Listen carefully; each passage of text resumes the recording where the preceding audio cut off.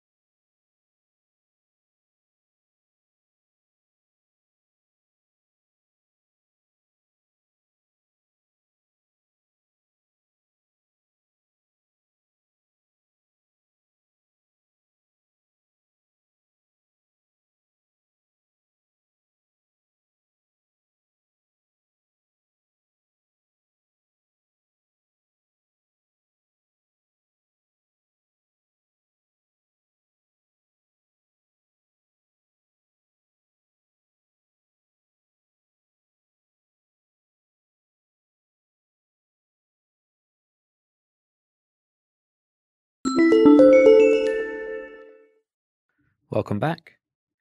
We will put those lists to good use later on. Now, let's get back to audio production. This week, you have produced a few audio works, some reframing of the spaces you inhabit, some recording of processes like doors opening and that kind of thing. I'm not going to ask you to make anything new today, but just to take a bit of time to review those recordings. Please do not delete anything that you've recorded. Even if you hate the sound of your own voice or you think you said something silly, just keep it, and maybe keep it private. But please, take some time to reflect on the things you've recorded. And finally, please think about storing your recordings in some sort of cloud backup. I'm not going to recommend any one platform over another, but quite a few of the big providers will be able to store your recordings privately for free. We will be working with them quite a bit over the coming weeks, and it would be a real shame if you lost them, if you dropped your phone or the battery died or it caught fire or anything like that. So please just back up your recordings for your own sake.